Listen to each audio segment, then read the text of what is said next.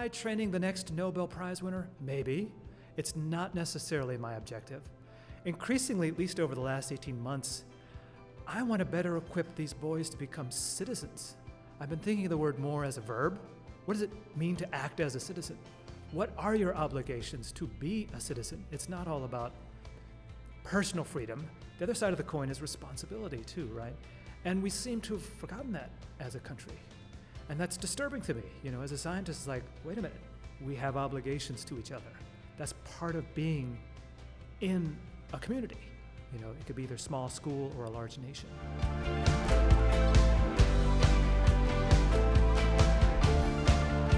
These guys are clean slates in a lot of ways. Now, that's not to say they're not bright guys, because they absolutely are. Brighter than I ever could imagine coming here to the Ridge 3 years ago.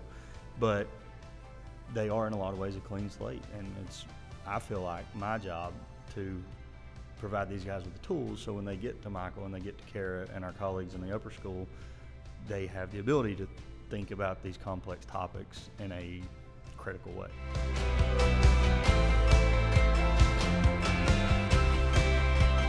They are used to group work, and they talk all the time. Students are a lot more chatty than they used to be. They used to just sit there, and it was hard to get them to draw anything out of them. They just wanted to take notes and listen. And now I found that students they feel a lot more confident speaking up and asking questions, and it's actually expected and, demanded of them. And then there's a lot of emphasis that's been taken away from the teacher, and the students are kind of responsible for their own learning in these little, the group work format.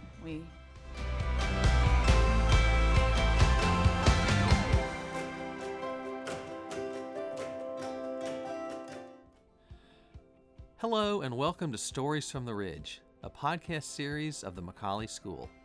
I'm Lee Burns, head of school, and today it's my privilege to introduce a series that looks inside the classroom and examines how we teach at McCallie. We are doing that by featuring conversations among teachers in the various academic departments, and today we're looking specifically at the science department.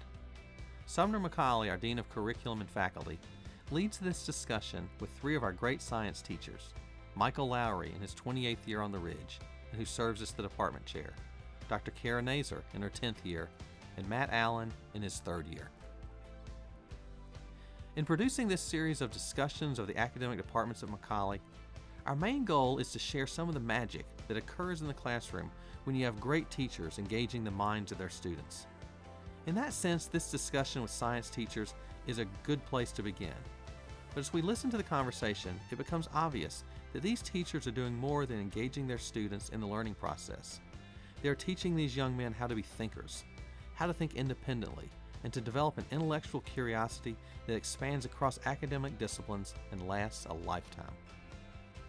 McCallie alumni who are listening to this podcast might remember the days when the science curriculum was about facts. Teacher gave the facts, and students were responsible for remembering those facts.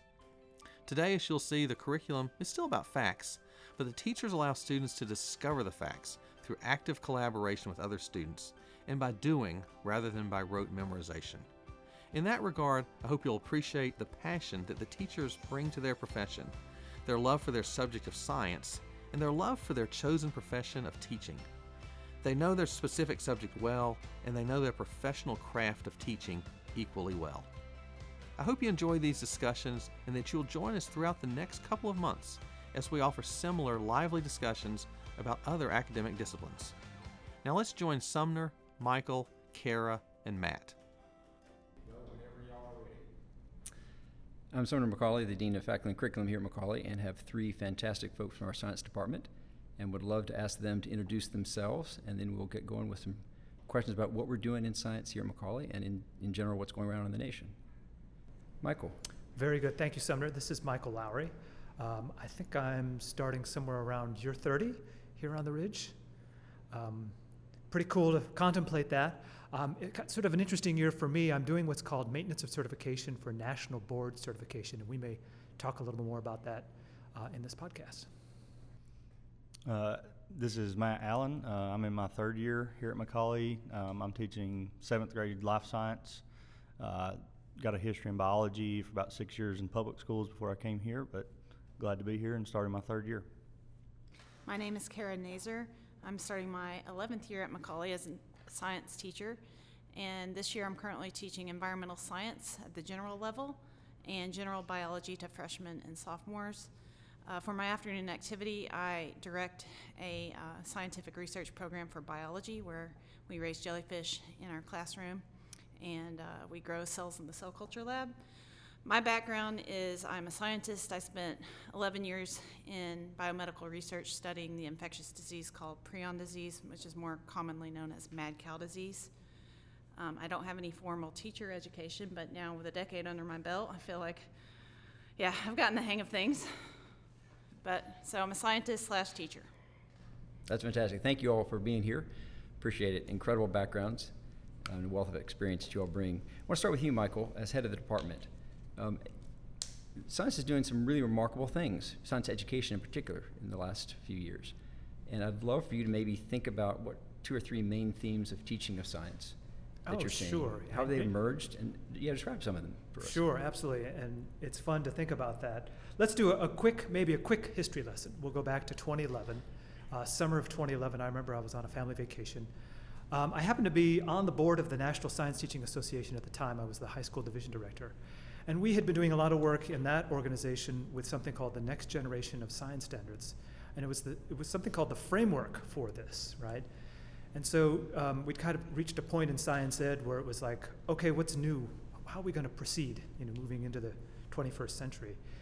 And it was really interesting. We had input, in that organization, but it was all like super hush-hush, quiet, secretive in a way. And to give you a little background, it was a blue ribbon panel. These are scientists. These are, our country's brightest and best. They were all Nobel Prize winner or that caliber of scientist. And they're hugely interested in science education. Released that summer the framework for the next generation of science standards. And I remember reading through it, and I was just like amazed at what I was reading. I was expecting the typical kind of laundry list of topics, check marks of cover this, cover that. Although that was present, there were other really interesting things. 2 of the things that caught my eye. One was this idea of something called cross-cutting concepts, where they were showing how science has a lot of commonality between the disciplines, and that doesn't really emerge hardly at all. So these physicists and Nobel Prize winners were all saying, these ideas of like scale and cause and effect, those are something that we should all be like addressing. The other thing that was very interesting was not only what was called the scientific practice. Karah has picked up a doctorate, and she's actually been in the trenches, right, conducting research. Their whole point was the best way to learn science is to do it, but they also threw engineering practice into the mix. And it was very gratifying for me because as an educator, I had sort of figured out a couple years into my time on the Ridge that doing these little engineering challenges were incredibly great ways to learn science, right? For me, it was something as simple as building catapults, right, with my students. But the engagement level was incredibly high. They had a reason to learn the physics because they wanted to hit the target. Mostly they wanted to beat their friends, is what I found. And so when that framework came out, I was like, this is really interesting. That really caught my attention. And it took a long time from 2011 to where we are now in 2021, where they actually published the so-called standards, right? And then now we're trying to figure out, well, how do we actually execute this? So here we are this year. Matt and Karah and I were actually trying out some curriculum that is totally informed by NGSS, Next Generation of Science Standards. And I'll have them speak about their experiences. But I just started the unit today, and Sumner, you were very helpful to help me out this morning. It was really interesting. It was a lot of fun. I felt like a first-year teacher again, which is in some ways very scary, but it's also enormously gratifying and fun. It's like, okay, I'm not sure how this is going to go, but let's go anyhow. That's right. That makes a lot of sense. So I want to come to that idea. When you, Matt and Karah, when you came across Next Generation Science Standards, is that something that you had experienced growing up in science classes, or is that something that's really kind of new? For me, and again, only my third year, I had never even heard of the Next Generation Science Standards until I sat down with my colleagues here at McCallie. And very early on, before my first year, Michael actually brought a unit designed by the NSTA, the Understanding Growth and Living Things, and it was aligned with the framework, designed to meet specific standards within that. And the cross-cutting, for example, it does a great job of something that I had not always done a very good job of, which was talking about chemistry in my biology class or life science class. And it explains through simple chemical reactions that we can perform in class how a tree can gain mass through the course of its life. For a 7th grader, that's something concrete that they can see and understand. And it really, like you mentioned with the cross-cutting, it cuts across these disciplines of science, which will be beneficial for them, just their understanding, but also as they get into the high school and they're taking different disciplines and these different courses. And then to the study that you mentioned, that Michael mentioned that we're doing, the engineering design, I'm very excited about this bioengineering challenge, which is a part of that, where these guys are given some sort of random household items and asked to make proteins that perform specific tasks. And it's not necessarily about the structure, but the function, and that sort of leads into this broader topic of how structure equals function. So those are the kinds of, for me, that was brand new, all those things. So to get to experience those, and some of them I've already experienced, and then looking forward to some more, is exciting and certainly clicks and makes sense. Yeah, that's really neat to hear, because I remember going through high school and college. I was a biochem major in college. I don't think folks were talking about cross-cutting curriculum. I remember very distinct disciplines. I mean, you had biology, you had chemistry, and the biochemistry was the closest to that, but physics was sort of this other thing. Karah, in your research, is that something that led you into research where you began to see those connections? You thought, no, there's something going on across these disciplines, or was that very different? I was exposed to that in my graduate work. I was at the University of Kentucky Sanders Brown Center on Aging, and I was part of one of the nation's first programs, a PhD program in gerontology, biomedical gerontology, and it was promoted itself as being a multi and interdisciplinary course of study.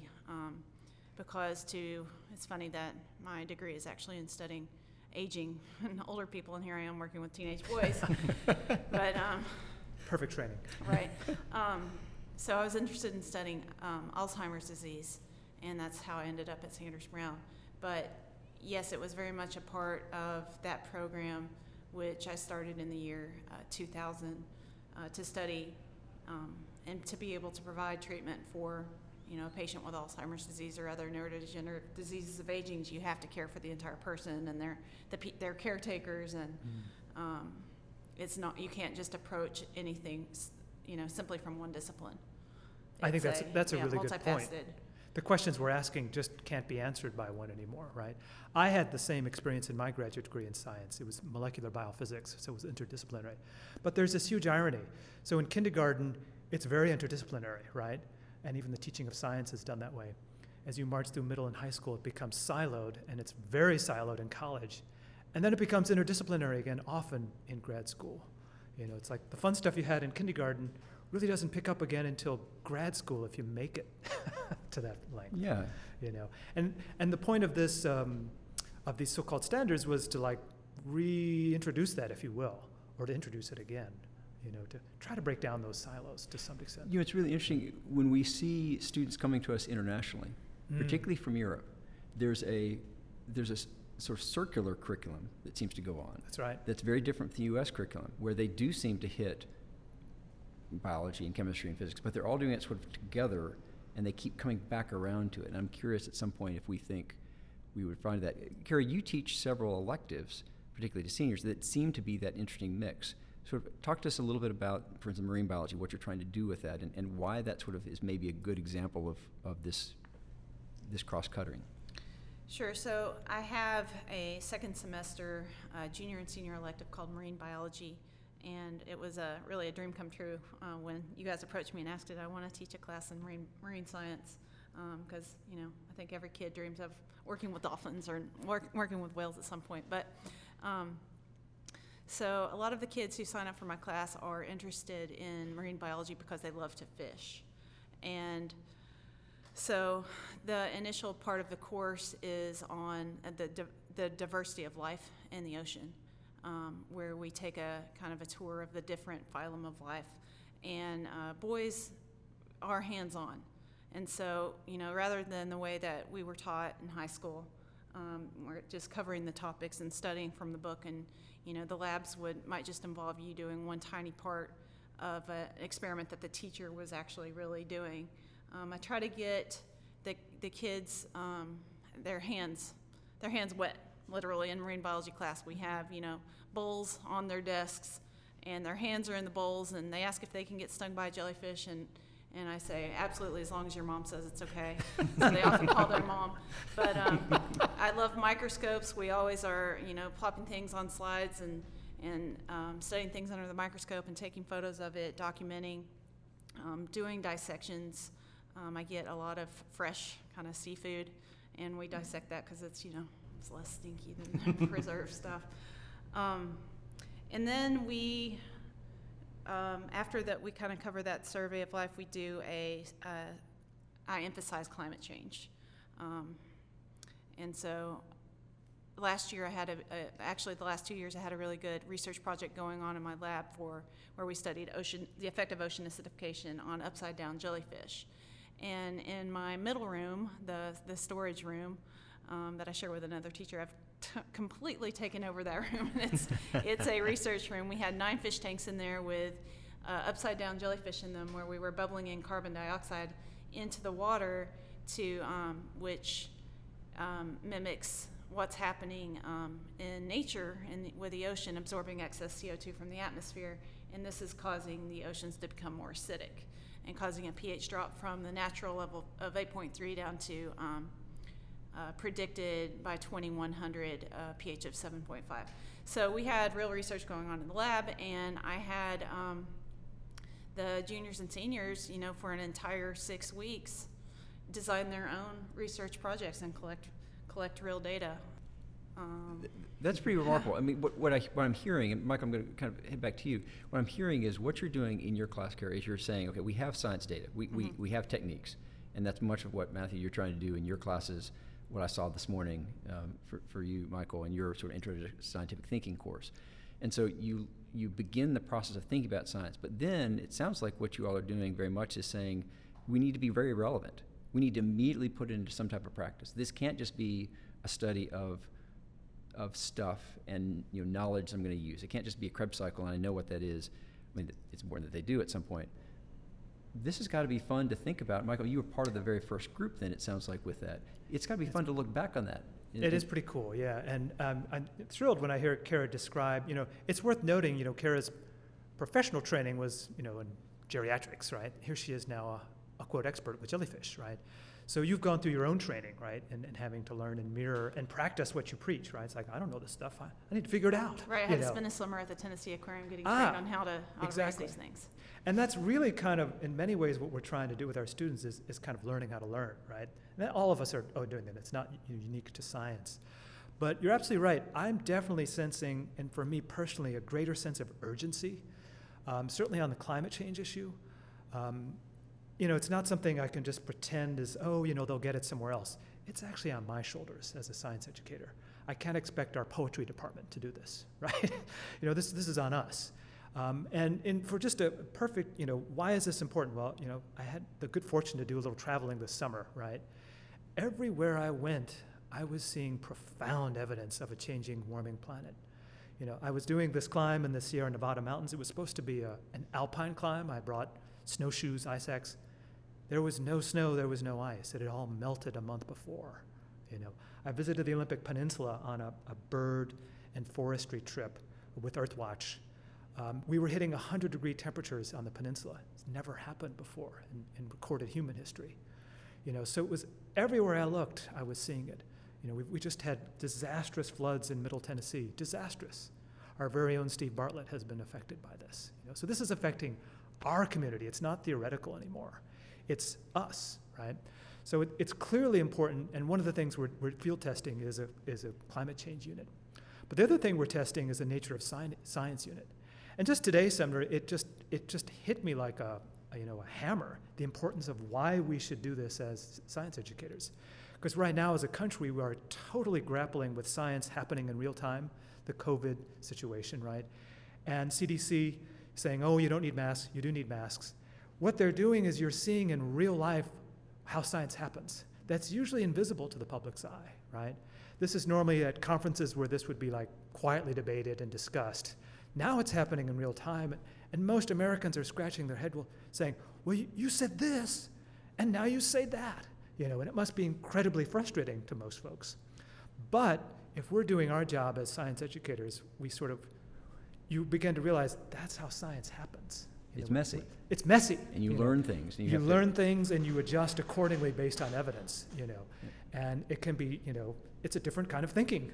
Most people aren't evidence-based, right? Or they are, but it's kind of, sort of, right? That's right. And particularly when it's significantly more complex, that evidence is hard to sort of grapple with. Exactly. It's not as easy as to say, right, here's this thing going down that, and it causes this to happen. It's right. Much harder cause and effect. Carrie, you're about to say something, it looked like.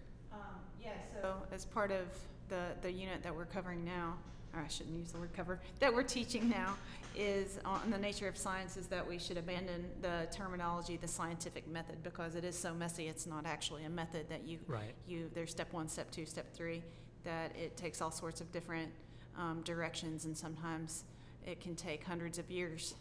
And sciences, we learn from the work of previous researchers, and it's been going on for centuries. Like what we're teaching now about vaccinations. This is the anti-vax movement is nothing new. People were challenging the idea of vaccination 200 years ago, 300 years ago with the smallpox vaccine. Just at the very beginning of this unit that we're all doing, Nature of Science, you talk about how variolation had to come first before vaccination, and it is that process of, like you just said, building on itself. But I was encouraged. Part of this unit is the Science Surprises survey, and at the end they, my 7th graders, who are brand new to this, they have to write what can science do and what science can't do. And I was really impressed at how many times I read the word evidence and fact-based. I mean, and this is on the front end, like we haven't even got there as far as hearing it from me. So I was really pleased to see it. I think it's a great starting point. And another thing that I tried to do today to just, like Michael was mentioning, that it changes. The evidence changes, and we have to change our beliefs and our stance, like the CDC and things. I had the guys today, not all of them, but a few of them would participate. And where were you in March of 2020? They're not even at McCallie. They're in the 5th grade, and what did you know then? And all of them, they would say whatever, and we didn't correct it, left it there. And then the question was, well, what do you know now? And is it different? And of course, all of them, yeah, it's totally different. And my point was that we're starting to try to hopefully drive home is that that's how science works. We learn new things and we adjust and try to learn from it. So part of what I'm hearing is that obviously you have content that we would sort of have considered in the past. This is stuff I need to be covering. These are things I want them to be aware of. I want them to know sort of how bacteria work. I want them to know what a cell wall is. I want them to know phosphorylation. I mean, there are things like that. But quite honestly, those are simply steps to a much larger sense of this is how the world is functioning, and it's much more complex to teach science now than maybe when we were in school, I would think. So this is fascinating. So what I'm hearing from you all is your approach to what science is about actually is much broader, much deeper, much more complex. I mean, Michael, you mentioned this concept of there's information out there and we have to help them understand how to respond to that information. That's exactly right. Talk to me a little bit about that. That's an interesting question, particularly what we're dealing with now. Misinformation, or how do we understand science? How do we read science? How do we see science happening in real time? Right. There would have been a time when I said, oh, that's not my job as a science educator. That's someone else's job. And I would know who it was. Maybe the librarian is in charge of that, or maybe social studies. We have a history department, right? But I'm beginning to realize it is absolutely my job, because the world that our students live in, social media, et cetera, is simply awash in both misinformation and disinformation. And they have almost no tools whatsoever to evaluate it, right? And so, again, a cool thing about this unit is we're going to be looking at, for example, COVID misinformation and disinformation, right? And we're going to give them some sort of mental strategies, if you will. Mostly it's like slowing down I call it the reptilian brain that immediately reacts, right? And getting that higher order thinking to kick in, and we'll have a little acronym and we'll have them evaluate sources, et cetera, to help and equip them. Really, we're trying to immunize them, to sort of use COVID terms, so that they can begin to detect, oh, this does not look like a real, this is fake stuff or whatever, you know. It's an illogical conclusion or something like that. And that's one of the things that excited me most about field testing. It's not only looking at nature of science, but it's also trying to attempt to give them some skills and a toolkit to like slow down, evaluate these sources. What do they mean, you know, and is it real, you know? Karah, with your environmental science course, you do focus a good bit on climate, for instance. Is that something you've run into? Is that sort of this unit that you're dealing with and where science is headed is not, again, not only just sort of content, but you're having to help them understand how to read, interpret, how to sort of identify what's right, what's maybe not right in a very complex world? Yes, that's right. So in my semester-long environmental science class, this is a non-AP class at McCallie. Right now we have 6 or 7 sections of AP environmental science, but we have about 20 kids or so who are interested in environmental science, but really they're not interested in taking the AP level, or they don't want to take it for a test. They just think that it's cool and want to learn something about it. And so I've taken this opportunity to teach these kids about climate change. I mostly focus on climate change, and I realized that using this framework from GSE on teaching the nature of science first really is going to be very beneficial, because it's going to teach them how to think critically and evaluate the sources that they're reading, how to deal with misinformation and disinformation. So I'm going through this unit now, and some of them are like, what are we doing? You know, this isn't environmental science. This isn't climate change. Why are we talking about vaccines and the history of, you know, vaccines? And I tell them that, you know, it's a journey, and the purpose of this is so that when we get to the climate change section, you're really there. You're really ready to to think more critically about it. Yeah, know how to approach the subject. Yeah. So it kind of builds the mindset. Exactly. Builds the way to ask. Right. Matt, in your class, I mean, you teach a lot of 7th graders, right? Where are they in this process? Are they getting it? I mean, obviously, this is the first, second day of this unit, but as you've been teaching recently, do they sort of figure out this process? Do they sort of figure out the complexity you're trying to get at? Yeah, and I think, you know, one of the, I guess, fortunes of teaching 7th graders, they're gullible in a lot of ways. Right. So it's kind of like this is, you know, clay that I get to mold, and that's at times scary, but I think it's pretty nice. And you know, just like the responses I'm talking about today, I mean, these guys are wide open. I mean, and they very often don't question what I throw at them, at least not yet. But at the same time, I realize that their toolkit, which you kind of mentioned earlier, is empty. I mean, they've got TikTok, they've got, you know, all of their social media, but they don't have the tools right now, anyways, to really sift through that to find what is meaningful, what's correct.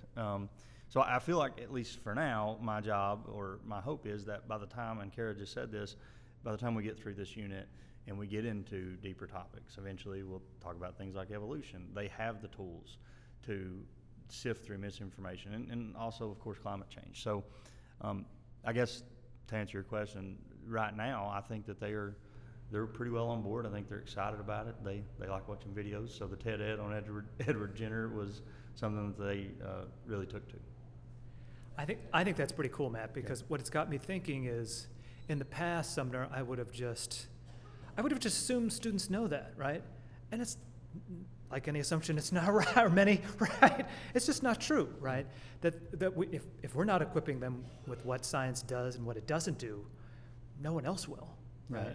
And absolutely. I mean, just to piggyback off that, I mean, that is, you know, I'd always been in the high school until I came here, my teaching career, and that is the number. What you just said, you really can't assume anything. These guys are clean slates in a lot of ways. Now, that's not to say they're not bright guys, because they absolutely are. Brighter than I ever could imagine coming here to the Ridge 3 years ago, but they are in a lot of ways a clean slate, and I feel like my job to provide these guys with the tools, so when they get to Michael and they get to Karah and our colleagues in the upper school, they have the ability to think about these complex topics in a critical way. That's fantastic. Let's take a quick break, and we'll come back and pick up from this in just a second.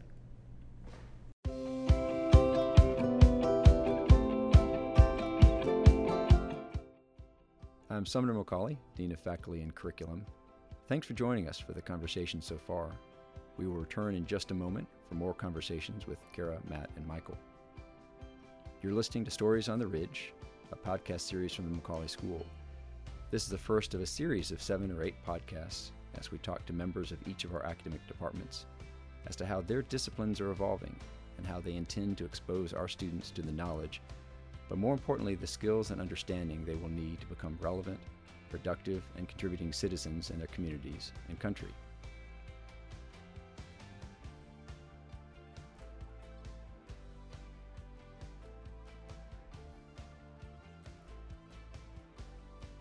So far, we have heard 3 teachers share what they teach and how they teach. But this is just the beginning of understanding science at McCallie. In the second half of this podcast, we turn our attention to the more abstract and maybe even more interesting questions of how we can best help students see the world through the lens of science in ways that might allow them to solve key challenges we currently face.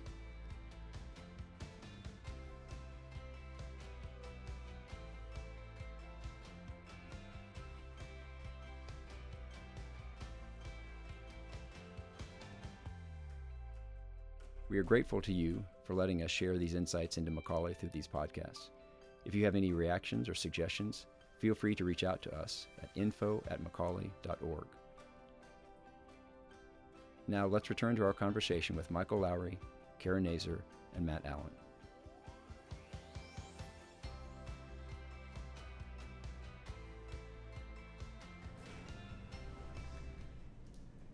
So welcome back. I want to pick up with that idea of how we're preparing students that you're talking about, Matt, and maybe reflect, Michael and Karah, for you who've been in the classroom a little bit longer, have you seen the types of students changing over the years here at McCallie, or just in general?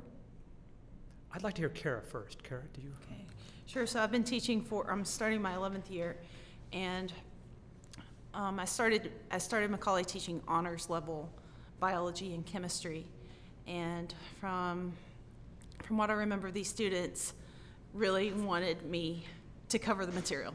You know, pretty much just like I learned in high school. They want to go chapter by chapter. They want to know what's the homework. The next day I want to, let's go over the homework answers. Then we teach the new content, and then we review, and then when's the test? How many quizzes are we going to have? And gradually, students are moving away from that, and now here I am with a group of kids who may have never been taught that way, and they are used to group work. And they talk all the time. Students are a lot more chatty than they used to be. They used to just sit there, and it was hard to get them to draw anything out of them. They just wanted to take notes and listen. And now I found that students they feel a lot more confident speaking up and asking questions, and it's actually expected and, demanded of them.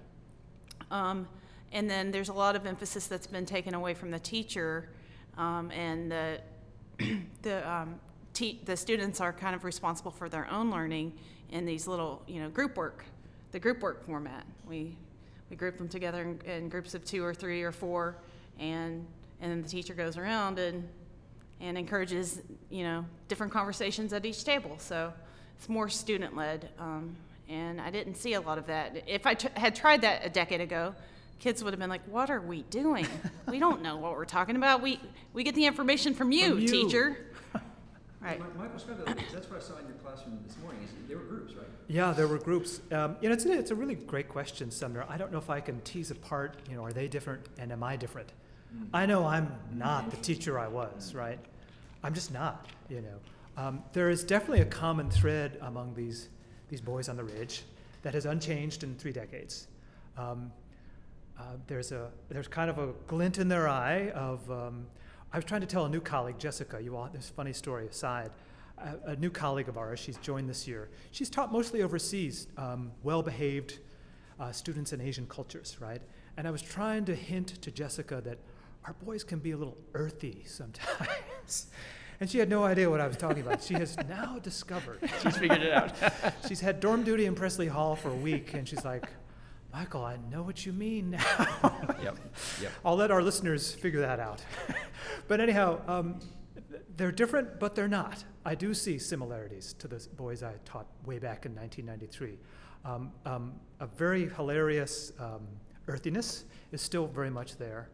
But Karah's right, there is a much more comfortable expectation of, and this was never my gig anyhow, to stand in front of the whiteboard and fill the whiteboard. That just never was me, right?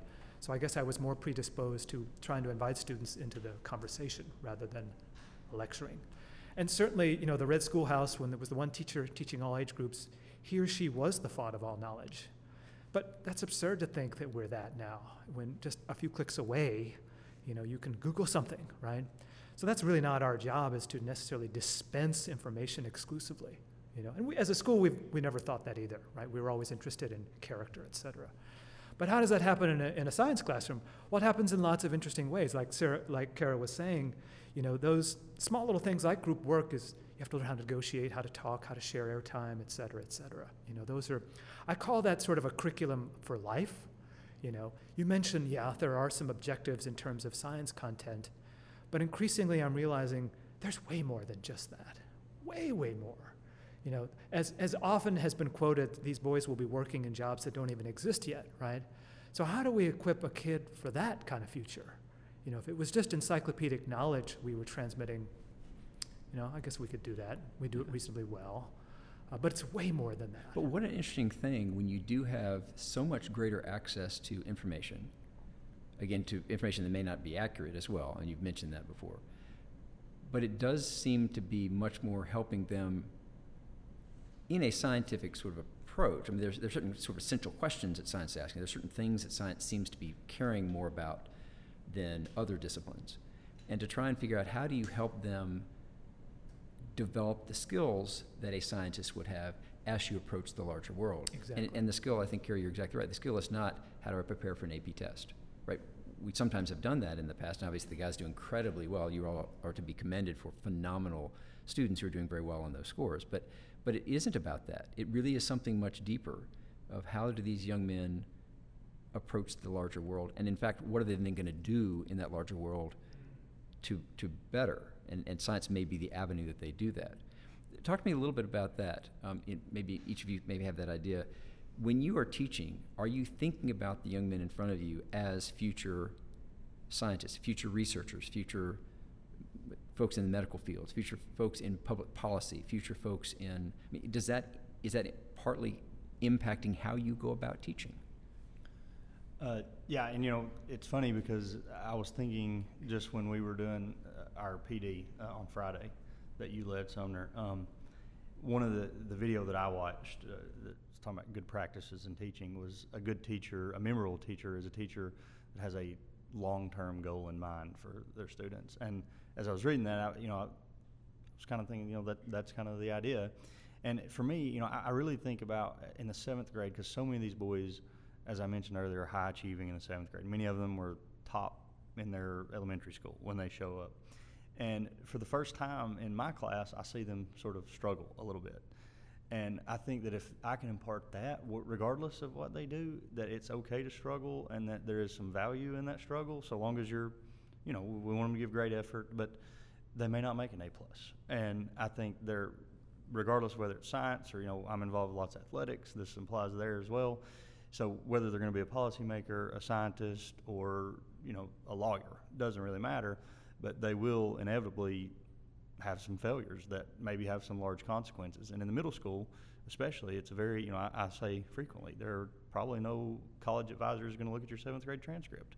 So it's okay to struggle a little bit, and there's some value in that. So I think for me, and I don't know if that's an answer to your question, but I think that skill, that sort of resiliency that I try to impart in 7th grade science is something that can be applied as they move up the ridge and beyond the ridge. That makes a lot of sense. There is sometimes I find in 7th grade the first confronting of ambiguity. Yeah. It's the first time they sort of realize, there are a lot of different ways, and different people have different reactions, even to the same data or the same input. That can be a really interesting thing for a young person to begin to figure out that life is so much more complex, and how do I sort through that? Karah, for you, as you think about, are you thinking about producing researchers? Not necessarily. I know that my students are going to go off in many directions, especially considering that I'm not teaching the AP levels. I'm teaching environmental science and marine biology to students who may never take science class again in college. And I hope that they can develop an appreciation for the diversity of life and a respect for, the other species that we share the planet with, and perhaps adopt, a way of living that is more responsible and green, aware of their carbon footprint, things like that. But I know that they're going to go off in many different fields, and so again, speaking to the skills that they're learning, a lot of what we can teach in science is transferable to, a diversity of eventual careers. Learning to, in science we have, hypothesis-driven research, and in the way that I'm teaching my kids, and sometimes in these small groups, they're designing their own experiments. And since they're designing their own experiments, I don't know the answer. I don't know what they're going to find. And that can drive them crazy, because they, sometimes they just want to know the answer. I'm like, how do I know this? You just designed this experiment. It's your hypothesis. Nobody may have ever done this before. And that's the way it is in the real world. We don't know the answer. And that's what your job is to try to figure it out, and to look at the The answer is evidence. often, it's tentative, right? Right. I mean, that happened this morning, Sumner, right? The little mystery cube. They wanted to know what was on the bottom, and it was empty. We purposely did that. And some were like, what's the answer? And that was on purpose, to create that ambiguity, right? And say, hey, look, science is never done. You have to stand by what you know now, based on the evidence you have.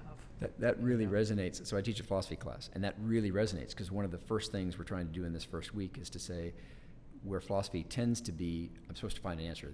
The richness of life, I'm flourishing life. What? Nope. No, it's the discussion. It's the process of the conversation along the way. It's uncomfortable. It's uncomfortable. That's exactly right. And you have to embrace it, sort of like you would in a weeping infant, right? That's right. That's right. To your question, I've been thinking a lot about it. Am I training the next Nobel Prize winner? Maybe. It's not necessarily my objective. Increasingly, at least over the last 18 months, I want to better equip these boys to become citizens. I've been thinking of the word more as a verb. What does it mean to act as a citizen? What are your obligations to be a citizen? It's not all about personal freedom. The other side of the coin is responsibility too, right? And we seem to have forgotten that as a country. And that's disturbing to me. As a scientist, it's like, wait a minute, we have obligations to each other. That's part of being in a community. It could be either small school or a large nation. That's really interesting, because it seems like that's actually very historically what science has been somewhat about, right? It is trying to speak to the problems that particular person saw in her or his society. That's right. And try and use what she or he saw around them and use their mind to try and figure out how to make something better. Right. It can definitely inform things. And again, I want to be clear with my students what science can and cannot address, right? So there's whole realms that science is silent, and that's where we leave off, and your philosophy picks up, your theology picks up, et cetera, et cetera. But that's all part of the grand stew we're serving up, right? That's right. We want them like having helpings of all of that. So there's some pretty remarkable things we've talked about in terms of what we're trying to do with students. Michael, you all, and Karah, and then sometimes Matt, when you come up, you all teach in a pretty phenomenal building. Okay, and this is not about to sort of praise McCallie for the building. I don't mean that. I'm interested in what has that space allowed you to do? What first, maybe describe it a little bit, but then what is it allowing you to do as you try and meet these new challenges in teaching science? I remember being up there on the 5th floor of the old, the academic building is still around.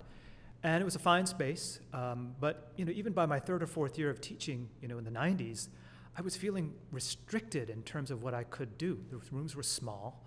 I was doing these little engineering challenges. We couldn't even launch our devices in our room. There just wasn't enough physical space, let alone other things, right? So that's a simple, I have these spacious palatial rooms now, wonderfully equipped, but it's not just that. It has opened up a whole new spatial what can I actually do? How can I change what I've been doing? I was like toying with it.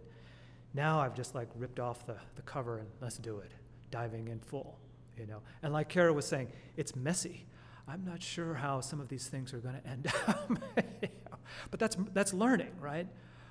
Maybe it's the difference between information transmission and learning is information transmission is very, well defined. learning is messy. You know, you go forward, you take 2 steps forward, you take 1 step back. How do we know, did it work? You know, as a teacher, you're constantly in that reflection mode. In some ways, you just need more space. I mean, You that's need, what yeah, I'm with that. definitely. Karah, you've done some remarkable research with your students. Talk a little bit about maybe individual projects, but sort of what the space has allowed you to do and why that's important. So the space is important because it allows me to collect a lot of junk. She has a lot of stuff in her Yes. room. You do.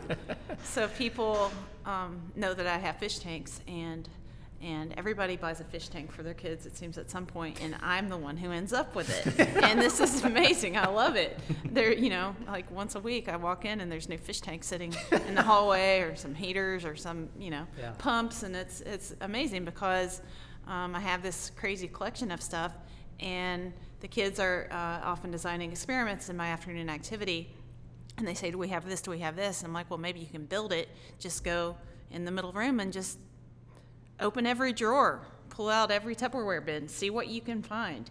And it's so funny how we reinvent, we reinvent things Or completely. sometimes it's like go downstairs and work with Caleb Bagby Yes. and folks there and actually 3D print it. Absolutely. So we, today I went down there and it was just a simple, I just went down there and used their glue gun.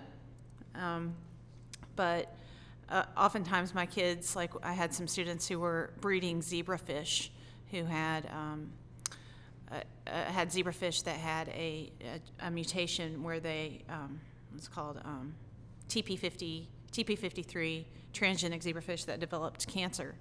And we had to separate, the fish, the different generations of fish. And so we went down to the innovation lab and we built these fish tank dividers that had, the water could flow through and they were the exact right dimensions. And we cut it with a laser cutter, and the kids glued it in, and it was pretty amazing. That's pretty cool. Yeah, we could still not have use done that. Right. We just couldn't, It would have taken days. Well, and there's a cell lab, right? Right, and I have kids use the 3D printers a lot too, because the plastics can go into fish tanks pretty well. But of course, no metal. And then, in the cell culture lab, this has been, we got projects going the first year that we opened the building. So the projects have evolved, and now we have a second faculty member who can work with students because she is also fully trained in cell culture. She did that in her dissertation work, Dr. Ashley Posey. But some of the projects that we've had have taken our students to the local Chattanooga Science and Engineering Fair, where they've won first place, and then they go to represent McCallie at the International Engineering and Science Fair. And I had one student who got fourth place, and we can say fourth place in the world for his project in the cell lab. But we have students growing cancer cells. We have a student right now who has lung cells, who is adding microplastics that we might inhale from atmospheric fallout of microplastics that come from laundry. He's putting those on lung cells to see are they internalized by the lung cells. I think that's a really cool project. And he's going to run Westerns and see if a particular protein is upregulated or downregulated in response to the addition of these microplastics. Is he doing Western blots on that? Starting to, right? I've trained him already, and That's he'll be getting started on that soon. These are things that I ran across in college, but not in. Yeah. Yeah. I just had a flashback to a graduate class at Vanderbilt. It's amazing how that's changed, right? And my favorite thing to do in the cell culture lab is to try to grow primary cultures from the jellyfish, different species of jellyfish that we raise in my wet lab, and had some students who were able to culture cells that looked like neurons, and they lived, and we were able to propagate these cells in culture for 1 full year. And we took them up to a lab at University of Georgia, where the scientists there were interested in studying these, and these kids did pretty well at the science fair as well. But yeah, it's pretty amazing that we have the ability to propagate cells here on campus and teach kids the aseptic technique, in a biosafety level 2 lab in high school. It's remarkable because that's the type of thing, if they do find that interest in science, they have those skills. It's not just sort of the ability to question, but they actually are beginning to have the specific lab skills that when they move into undergraduate labs, graduate labs, they'll be able to do that. Absolutely. And some of my former students have told me that I always encourage them when they go to college that they need to actually go knock on the office doors of professors that they are interested in working in their lab, and just shake your hand, stick out your hand. Well, maybe not today, but introduce yourself and say that, tell them the experience that you have in the lab, and ask if you can start, in the lab by washing dishes. Say, do you need a dishwasher? I just want to get involved in your lab. And then they'll figure out what you already know how to do. And sometimes they get paid work, and sometimes they get, a research project as an undergrad. I've had several contact me and say, right, that the plan works. Yeah, that's very impressive. I'm sort of having this analogy in my mind, Sumner. It's like when she's talking there. These are, of course, experiences we couldn't have done without the building, right? And, that's how maybe we get to those professional scientists. Kids having that experience in high school. It's kind of like the analogy of, boarders learn to do their laundry as high school students, so they don't have to, they learn all that before they go to college, right? Well, we've got a lot of our boys who are like operating at a high level in the scientific realm. High level. Well, and one of the things that's been neat with the middle school is, I think, Matt, you've been able to do things that we hadn't necessarily been able to do a long time ago when we had these tiny little spaces.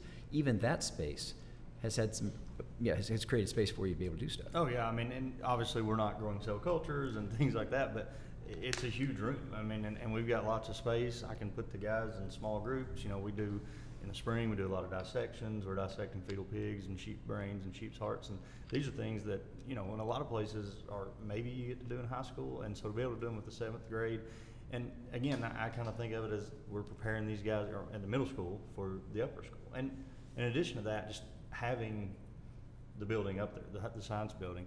And one of the units my guys love is genetic engineering. We spend some time talking about genetic engineering just because it's fun, and I think it's very relevant. And to be able to say to them that you're going to get to do some of these things just up the ridge. Without that building, I couldn't say that, right? Maybe if you can stick with it and get to graduate school, maybe you'll get to do it then. But here, because of that building, I can say that to them in 7th grade, and you can see that, the sparkle in their eye. They really find that interesting and find it motivating. So, yeah, even at the middle school, our space is great. It allows us to spread out, work in those groups, do plenty of wet labs in addition to the dissections, but also just sort of been able to point up to the science building. And a lot of those guys are already in the innovation lab taking classes with Mr. Bagby. So some of them are already up there with Michael doing some physics. So they know about it, and they are very excited about it. One of the neat things I remember several years ago was there was some neat cross connection between some of the seniors and some of the middle school students, and that's kind of always neat to see. Michael, as head of the department, so this is the most interesting thing to me now as we come to this concept of science, the level of science we're trying to deal with. This is not the run-of-the-mill faculty. This is a group of people that are dedicated to really asking interesting questions. And in fact, their own lives are not stopping. This is not just about the students, it's themselves and how they present themselves with curiosity. You do a phenomenal job of encouraging your faculty to step out from sort of the day-to-day and really get involved for themselves. Talk a little bit about what you've done, about some of the others. So brag on your faculty a bit, right? In other words, you've really pushed them and you've offered a number of things, maybe drive a few of those. But then what are these folks doing over the summers? What are they continuing to do to keep up with the pace that science education is requiring? Oh, quite a bit, yeah. So I've always personally felt as an educator I have to practice what I preach, right? If I want my students to learn something, I have to be committed to my own growth and learning too. And I'm happy to report that's shared, by my colleagues. All kinds of things. Summer, to be an educator, I think H.L. Mencken had this funny saying that, the 3 reasons to teach are June, July, and August. He was not a very good teacher. Right. Right. That's the only reason you're teaching. Yeah. It's not for the summer vacation. But it is an opportunity to really, dig into your craft. I remember at least one time, Karah and I, we went to that Understanding Growth. Remember that workshop in D.C., right? We learned about that unit that Matt mentioned. I don't know about you, Karah, that was really cool. Right. Learning about that, right? It was absolutely. I will teach that every year. Excellent. There is a small sample, there's a small example where one, sort of professional development experience has had this great return on investment, right? And it really is all about improving the teaching and learning of what's going on in your classroom, et cetera, So it could be something directly, like a workshop that Karah and I did, or indirectly. When I was, climbing Mount Whitney this summer, this summer rather. Yeah, describe a little bit. You were out there for an interesting thing. It was a faculty grant that you received. And That's right. Yeah, talk a little bit about that. Exactly. One of our colleagues, wonderful man, he's our poet laureate, our very own Karah Anderson, left a very generous gift, for professional development. And it's the Rose Anderson, he named it after his mom, summer renewal grant. And it was, he wanted it to be a little more intellectual, a little more academic, if you will. So the basis of my grant was to be part of an Earthwatch expedition. And if our listeners are not aware, it's basically, they were the first in the so-called eco-green tourism. You join a scientific expedition, you collect data, et cetera. So the title was the Birds of the Olympic Peninsula. Yeah, that was and it was absolutely fascinating. So I'm doing, ecological field work, we're doing forestry work. Basically, they're putting up recording boxes in clear-cut or old-growth forest somewhere in the peninsula. They're getting bird songs. Birds are a great default for the health of an ecosystem. If you're hearing a certain Pacific crest wren, you know you have a vibrant forest. And you could say, well, just look around. And we did that too. We did, inventory, bio-inventory, very, very meticulous at the tree where we would hang the recording. But for me, that was just incredibly exciting, so I'm trained as a molecular biophysicist. I don't have any training necessarily in field ecology, but I got a lot. I got a lot, And not only that, it was just really, really fun tromping through the woods, right? You could just tell walking through these forests, an 800-year-old tree in these old growth. It was just astonishing. They're huge, right? And you keep looking up and up and up. It's where does this Douglas fir end? It was just incomprehensible to me, We would leave the base station, and it would be 100 degrees in the city, in the little town. Once you were inside the old growth forest, it was about 76 degrees. It was almost as if you stepped through some sort of window back in time or something. It's like those forests were protecting themselves. Now, they can't do it forever. If there's months and months of 100-degree temps, they're just going to pull out all the moisture from the aquifer and dry out and, die. But I thought that was really fascinating. And I could have read that maybe in a book, but you don't know that until you experience it. And that was the beauty of this summer for me. I was literally feeling it on a visceral level, and it was both beautiful, but also troubling all at the same time. There was, again, that sense of urgency. I came back from all my gigs this summer saying, all right, we got work to do as science educators. We really do, But what an amazing thing to have that experience and to show in your life, in your day-to-day, this is what it means to continually be interested in life. Oh, absolutely. Right? To continually ask questions, to be curious, to be a scientist. Right. You can't just sit down and read books. No. You can learn a lot, but that's not going to be the actual understanding of science, the actual doing of the science. You got to walk the path, right? Yep. You got to do it. That's remarkable. Final question for you all. Really appreciate the time you spent here. When you look at the next sort of 50 years of science education, so that's a hard thing to imagine. What do you see as elements that you're already preparing for? You're already thinking about how you're structuring your teaching, how you're altering your teaching, the types of students and the way they're going to access information.